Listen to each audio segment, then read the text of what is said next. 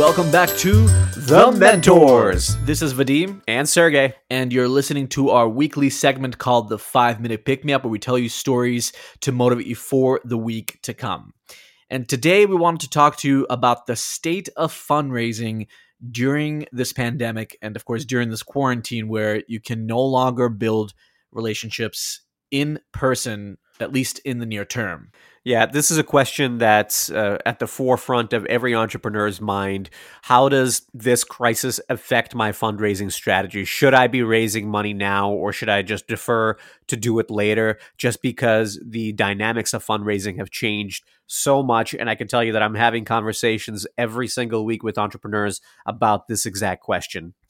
We've also been talking to some investors as well, and we wanted to provide you with some insight into what we're hearing from the market about how the fundraising dynamic has been changing for now. So this episode is going to be split up into two parts. One is going to be talking about whether or not you should focus on fundraising right now, and the second half will discuss the nature of fundraising and how it's changing in the present environment.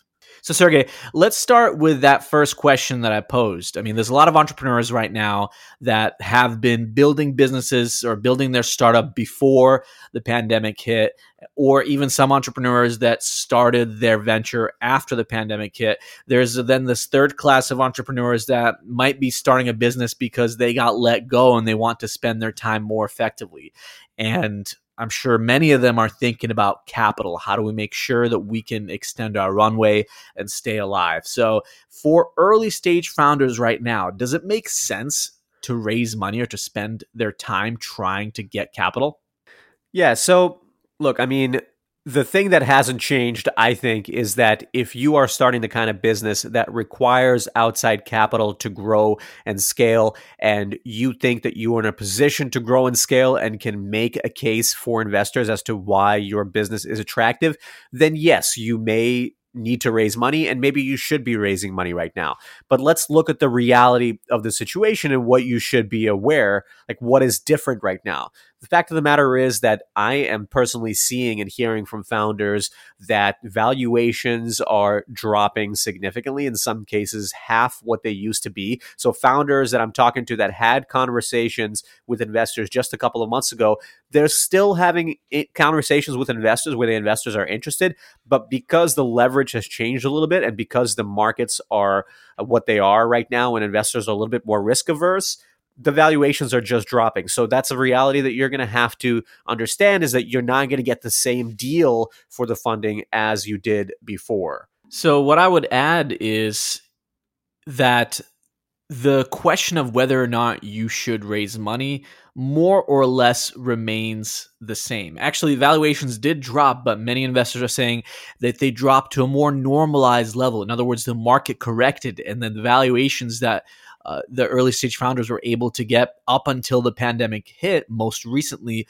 were oversized. The values were too high. So in some ways, not much has changed from that perspective. The fact of the matter is, the more traction you can get, which means product traction, customer traction, revenue traction, putting together the team, partners, everything that falls under that, the more traction you can get, the better valuation you'll be able to negotiate. Sergey used the word leverage about a minute ago, and leverage is still the most important part of any negotiation. The more you have done and accomplished as an entrepreneur, the more favorable terms you'll be able to negotiate for your deal. In other words, perhaps a higher valuation than somebody that's just starting out. And here's another sort of piece of information for you of the reality of the market right now.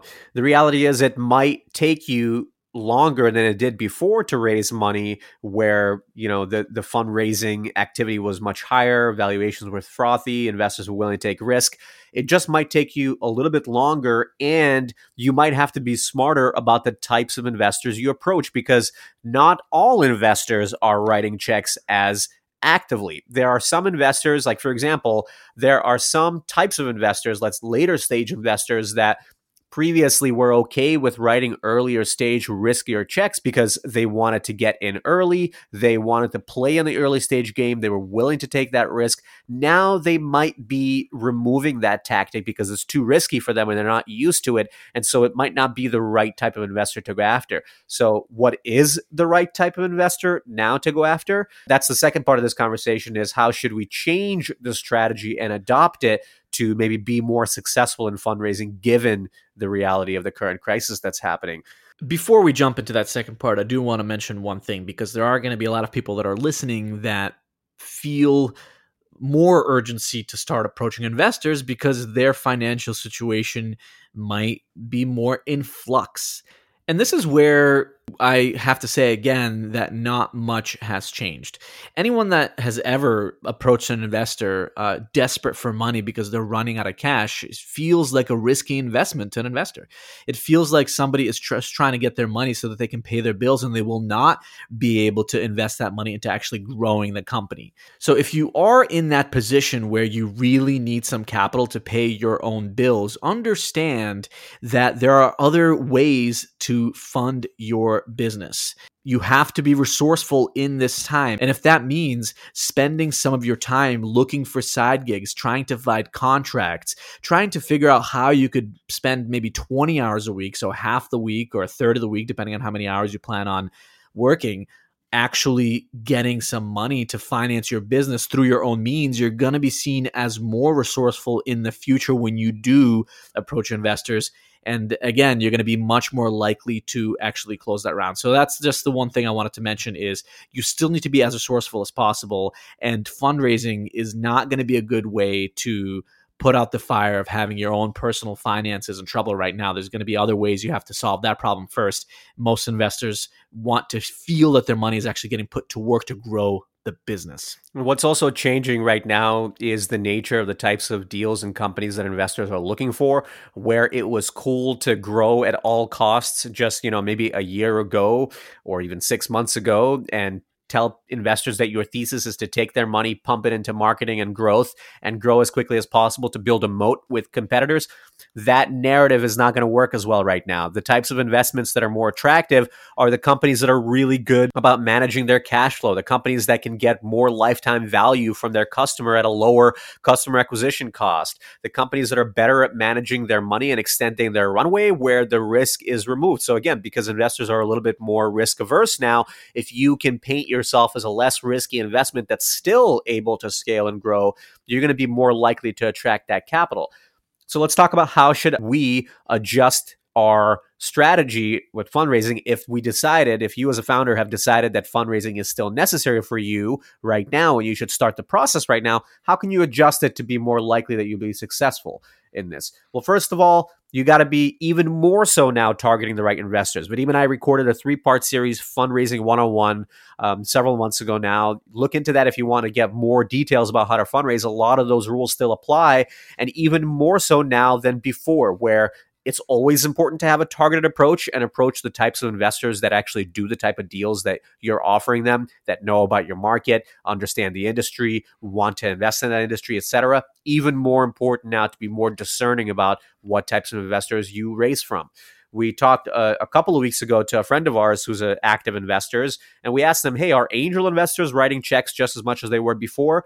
Well, not all of them. Angel investors that only dabble in investing in startups, they may not be willing to invest in startups now because they're not used to that level of risk. So you may only approach angel investors that understand your market deeply and write a lot of checks every single year. They might be writing fewer checks, but they're still going to be writing checks. Investors that you've been engaging with before the crisis may be more willing to invest in you now than people that you start engaging with in this process, especially angel investors who you may not know and may not have a personal relationship with. What other types of investors, Vadim, might be good for people to approach? Well, I would think about it from the perspective of what is the incentive of the investor, right? How are they making their decisions right now? If you approach a fund, for example, a VC fund, even if it's a early stage venture fund or seed fund, and they raised their fund last year and they already deployed most of their capital, they're going to be thinking more about the portfolio companies they already manage. Those companies might be in trouble. They want to extend the runway of those companies to make sure that those investments don't go to zero. So they're going to be prioritizing their existing portfolio. On the flip side, if you're targeting early investors, maybe for example micro VCs, that which have grown in popularity over the last few years, and they had just raised a fund before the pandemic hit, they're sitting on a lot of capital that they still need to deploy. So they're taking meetings with early stage founders because they don't have an existing portfolio of founders to support, and those are going to be more likely to write a check right now because they want to put their money to work. That's right. And, there's still accelerated programs, for example, too, which come in really, really early. They usually take common stock. They invest anywhere from 50 to a couple $100,000. Programs like Techstars, Entrepreneurs Roundtable here in New York, Acela Prize, Y Combinator, of course. You want to look at the top tier programs, but those programs are still happening. They're still looking for founders to invest in, and they still have the same terms as they always did as far as the investment goes. So those might still be a good option for you. The last thing we wanted to talk about is the importance of adjusting your story. Now, in any accelerator, including NYU's accelerator at the Entrepreneurial Institute, what the entrepreneurs go through every single week is constantly pitching and revising their pitch and practicing their story. And part of the reason why they need to get used to that is A, obviously you want to button up your story and make sure that it flows really well. But B, you have to become flexible, and you have to get good at changing your story as your company changes and grows, or as the market changes as it did right now. So if you're an entrepreneur and you're continuing to pitch investors right now, think about how you need to adjust your story to fit the narrative of what's going on in the world, of the markets that are contracting and the other markets that are expanding, to communicate the opportunity for the investor, how this is a good time for them to invest in you specifically because of what you can do to dominate the market and to stay competitive even during this difficult time. One example is there's a founder that I work with that is using the current crisis to flip the narrative around how they're serving their customer better and why they're going to be in a better position actually now to negotiate long-term exclusivity contracts with their customers because their customers are more desperate to save money than before, and they're coming in with a solution that can save them money and increase revenues. So they're going to use this time to actually negotiate better deals, longer-term contracts with their customers, and they're using that as an anchor to get capital from investors now so they can start this strategy now and strike while the iron's hot. If you can switch your narrative to such that can convince investors that your new strategy can actually help you grow more or better in this current time, then that's something that you should definitely do. And if you can't change the narrative, then you do have to think long and hard about your business model and how you plan to be successful as an entrepreneur during this challenging time, because you're going to have to answer that question for yourself anyways before you answer it for the investors.